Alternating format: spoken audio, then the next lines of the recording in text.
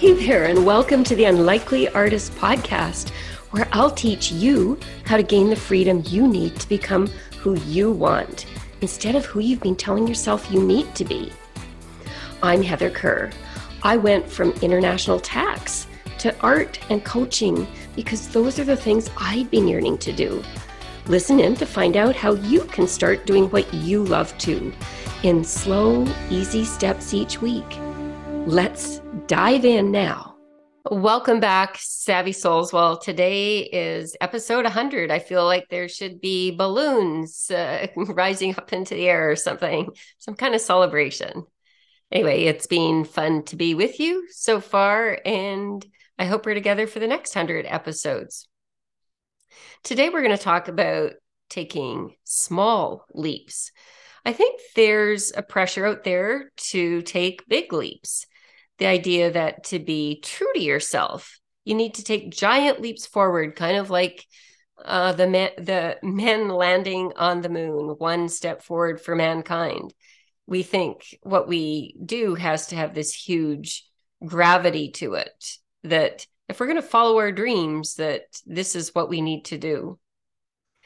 I sometimes worry that that's the impression my own story gives, that I leapt from being a lawyer to being an artist.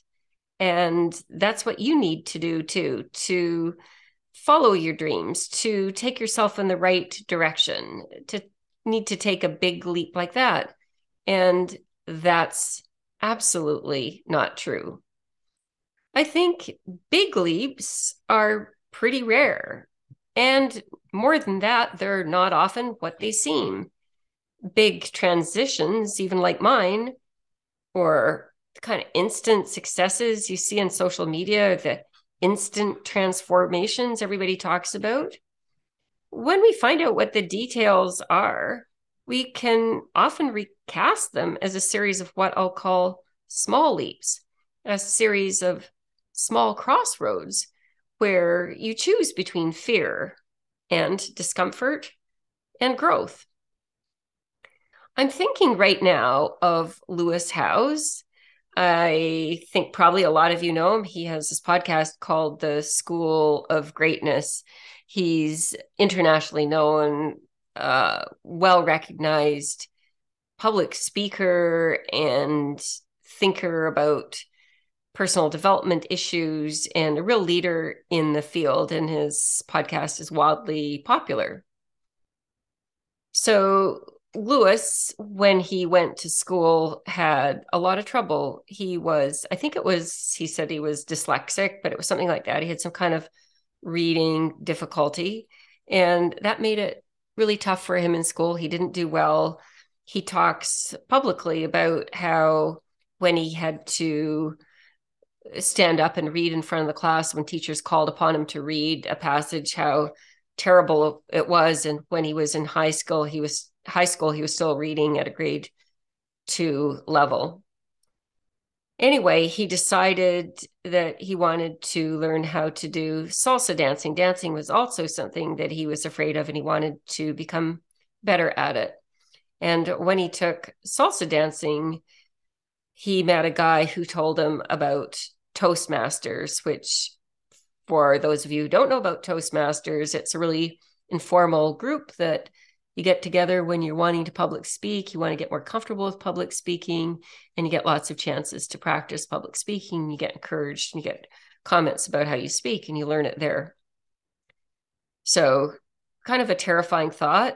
And Lewis decided to try it out. He tried it out, and he went every week to Toastmasters for a whole year. And at first it was terrible. At first he could barely talk, and he just read his speeches. And eventually, with the practice, he got better until by the end of the year, he was an accomplished public speaker. And now he's a worldwide known accomplished public speaker. Lewis could have decided, hey, public speaking isn't for me. He could have decided, hey, when I stand up to speak, people make fun of me and it feels terrible. But he decided to do it anyway. Why? Well, because there was a desire in him to overcome his fear, because he wanted to be on stage. He had dreams about what could happen if he were on stage. So he knew he'd have to go through some discomfort, and he did it anyway. What I love about Lewis's story is that his decision to join Toastmasters and face his fear of public speaking was the kind of life-changing small leap that I'm talking about today with you. Savvy souls, you can build an extraordinary life by taking a series of small leaps, a series of you facing fear and acting anyway.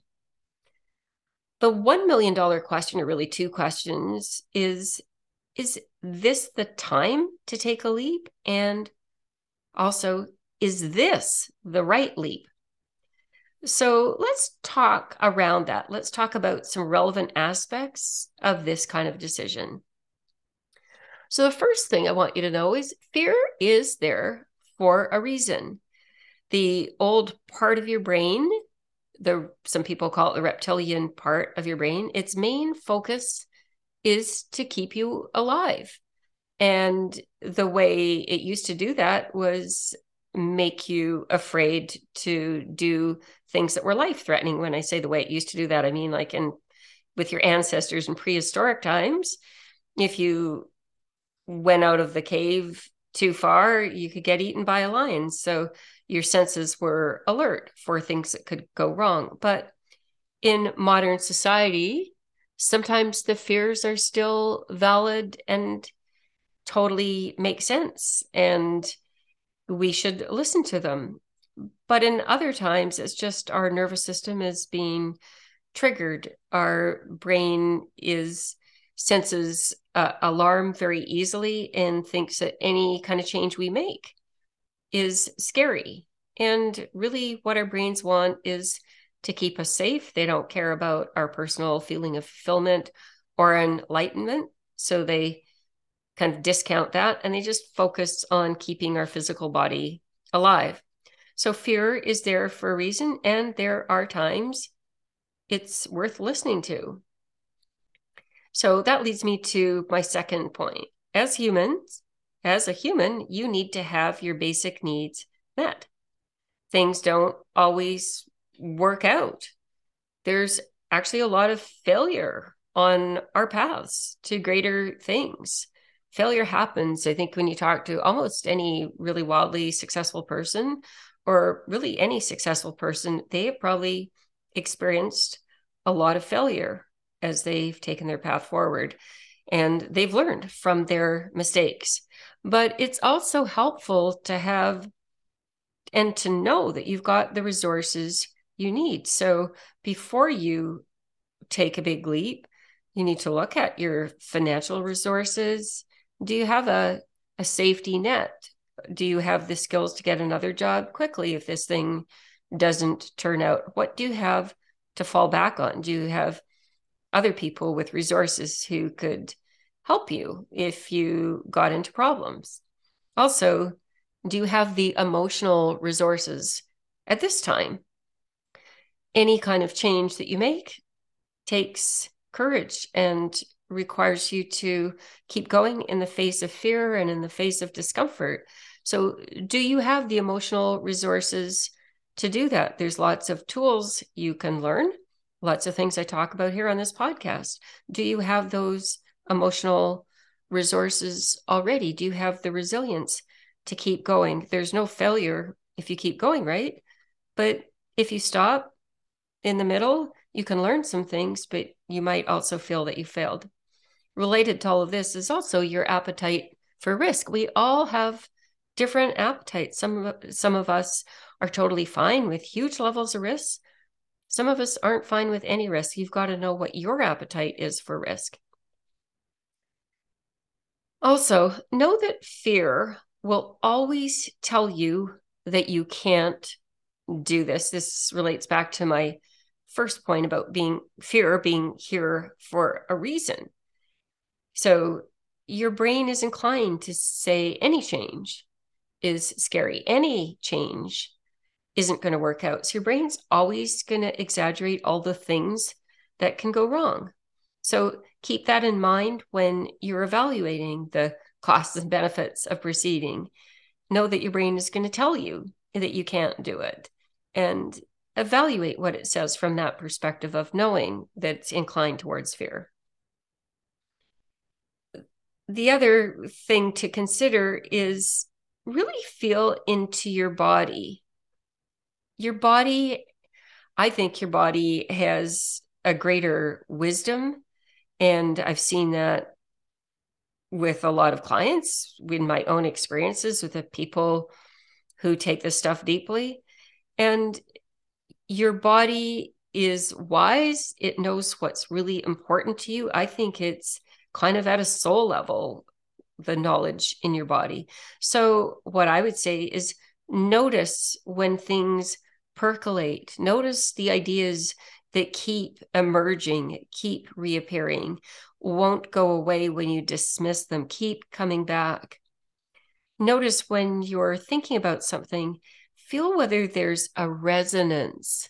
You're not thinking intellectually, you're thinking about the resonance with something. How does it feel when you think about it? Does your body light up? Do you feel this connection? Do you get glimpses of what's possible? So pay attention to what your body knows instead of focusing only on what your mind tells you. When you ignore what your body knows, the issue is you suffer. That's why things keep percolating and insisting that you take note of them. This next point I want to talk about is the meaning of courage. I've had a lot of people tell me that I'm courageous because of the kind of decisions that I've made, some of the bolder decisions I've made. And what I want to emphasize is having courage does not mean not being fearful. It doesn't mean being braver than most. It doesn't mean being less scared than most. So here's one of my word analyses. The word courage comes from the word coeur, the French root, which means heart. And if you go back to Middle English, courage denoted, and this is a quote, the heart is at the seat of things. So courage is all about making choices from the deeper part of you, from your heart, the part of you that knows what you want, what you yearn for, what you desire to express or become. And then I would say the last thing I want to talk about is the decision point. How do you know when to make the decision? I think there's a point that happens where the courage that is required for you to act is less than the fear of not taking the leap. So basically, the courage required to act is less than I would say, courage to not act, but it's not really courage. It's just staying in something that feels safe, but ultimately comes with this pain, these bad consequences of not taking the leap. Savvy souls, when there's something you want to do, but you're afraid, when you're looking at a crossroads, one question to ask yourself is, how much do I want this? Do I actually want this? Will this make a big difference in my life? In other words, you want to look at your why. Think about why you want to make this change. How important is it to you? For me, the reason I was able to make the various big leaps I've made in my life was never because I have a huge tolerance for risk and uncertainty. I clearly don't. I'm actually super anxious. What happened was that I eventually got to the place at each crossroads I faced where the risks I faced from not taking the leap were much higher than the risks I would face from making the leap. I knew the leap was going to ask a lot of me. I knew I was going to feel uncomfortable. I knew I'd definitely be facing some discomfort and disappointment. I knew it would be hard. The scared, nervous part of me didn't like any of that, but each time, the risk of not making the change I desired, the discomfort I knew I'd feel staying where I was, seemed way worse than the risks I was assuming by making the leap. Let's talk about what a lot of people probably think of as my biggest leap, when I went from tax law to art at a time I'd never painted before. When I made that leap, it might have seemed to a lot of people to be brave, or maybe from some perspectives, disillusional. But I had been waking up every morning for years, feeling like I was missing out, feeling like there was something more, worse, feeling like there had to be more than life than what I was experiencing, feeling like there was something inside me I'd been denying that was trying to come out, crying to come out. I didn't know for a very long time what it was, but I could feel it there, all the same nagging at me. So I started to pay attention to what lit me up: a beautiful sunset, an art gallery I'd sneak in and visit on a business trip, designing my own garden, having deep conversations with people about things that mattered, understanding what made the people around me tick, taking photos on my family trips when we went to exotic locations. And I also noticed what didn't make me tick: tax law changes, keeping up with what was happening in the business world so I could properly advise my clients. That stuff was fine. It was somewhat interesting, mostly due to the mental challenge, but the truth was I didn't care in the least about it. And I know that now because once I left my firm to become an artist, I never once read a tax article again. I never once followed what was happening in that world. I wasn't the least bit interested anymore. And I've got lots of colleagues who left the firm that continue to do that because they continue to look at tax stuff because they love it. It was their thing and it was great for them. It wasn't great for me, although it did teach me a lot of skills. So I don't regret it, but it eventually became time to leave. The risk of not taking the leap into art that I desired weighed heavily.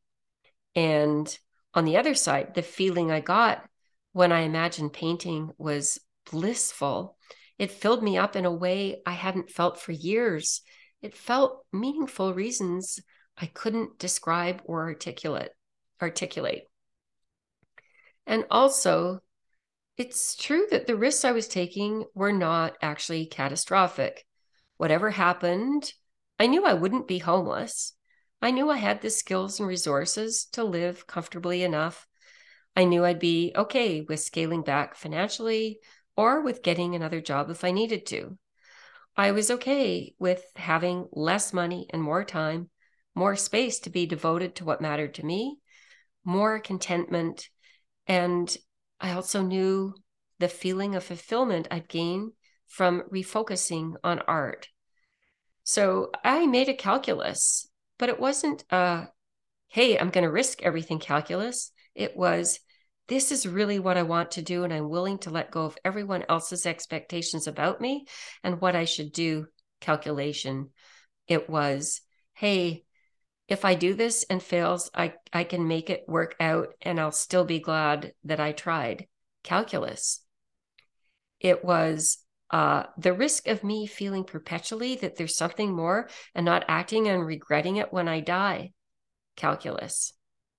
My big leap could be seen as just another step in a series of unrelated decisions I'd made over time to change careers, to move me towards something that felt better, to mentor my teams of people differently than what my accounting employer wanted me to do, to explore new ideas, meet lots of people and explore what they thought, to remain curious, to keep traveling, to go to Paris, to dive deep into self-study and learning more about me, to start to explore my creativity, to join a women's club. All of these supported my eventual so-called big leap. Even now in my current life, where I'm living this life that I pursued, where I'm spending my time as an artist and a life coach doing the things I love, I still continue to make small leaps of the kind I'm talking to you about now.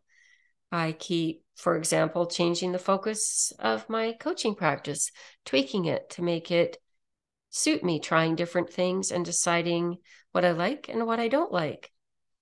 And also now in the art world, I'm exploring a dramatically different kind of art. I'm moving from abstract art to landscapes, which is a pretty big switch. So I'm constantly changing and making decisions that bring me closer to where I know I want to go, where I want to be right now. And I know that can change. And each time I make a change like that, I'm faced with the usual fears and doubts and resistance to the idea at first.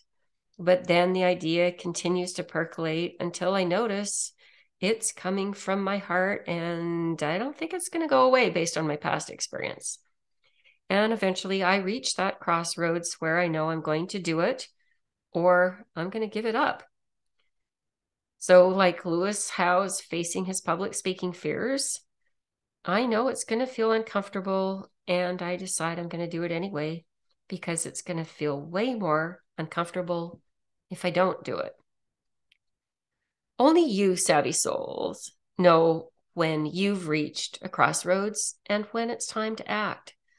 There's not a single person in the world who can tell you, not your friends, not your boss, not all the interested parties around you, because the best way to know is to go into your heart and feel what it's telling you. So all I can tell you is to listen to your heart, which, as I defined before from Middle English, is at the seed of things. Listen to what keeps bubbling up for you, what desires want you to take action. Then assess whether your nervous system can handle it, whether the inevitable risks are worth it to you. Assess what emotional and financial resources are available to you. Evaluate the risks of taking that step and of not taking that step. Once you decide a step is right for you, expect it to be uncomfortable. Expect to feel afraid because your brain's not going to like the change. Expect to fail some of the things that you try, but to keep going and to learn and to figure it out, to keep going and make it work. Start when you know that you'll be afraid, and yet you'll also know that it's still worth it to keep going. So I wish for you in 2023, Savvy Souls, find your own courage. Find the way to your own heart. Let your heart guide you forward in small leaps that help you build your extraordinary life. See you next time. Bye now. So if you're energized by the possibilities you're hearing about on this podcast, but you're wondering how it's possible to actually make what you've been fantasizing about doing actually happen, I'd love you to join me for a free strategy session where we'll talk about coaching together. We'll explore how you can start making what you want possible by taking small, easy steps that add up to something amazing. Just click on the link in the show notes below this episode to book your free call. I'd love to meet you live. And all my listeners, remember, it's finally your time to do what you want.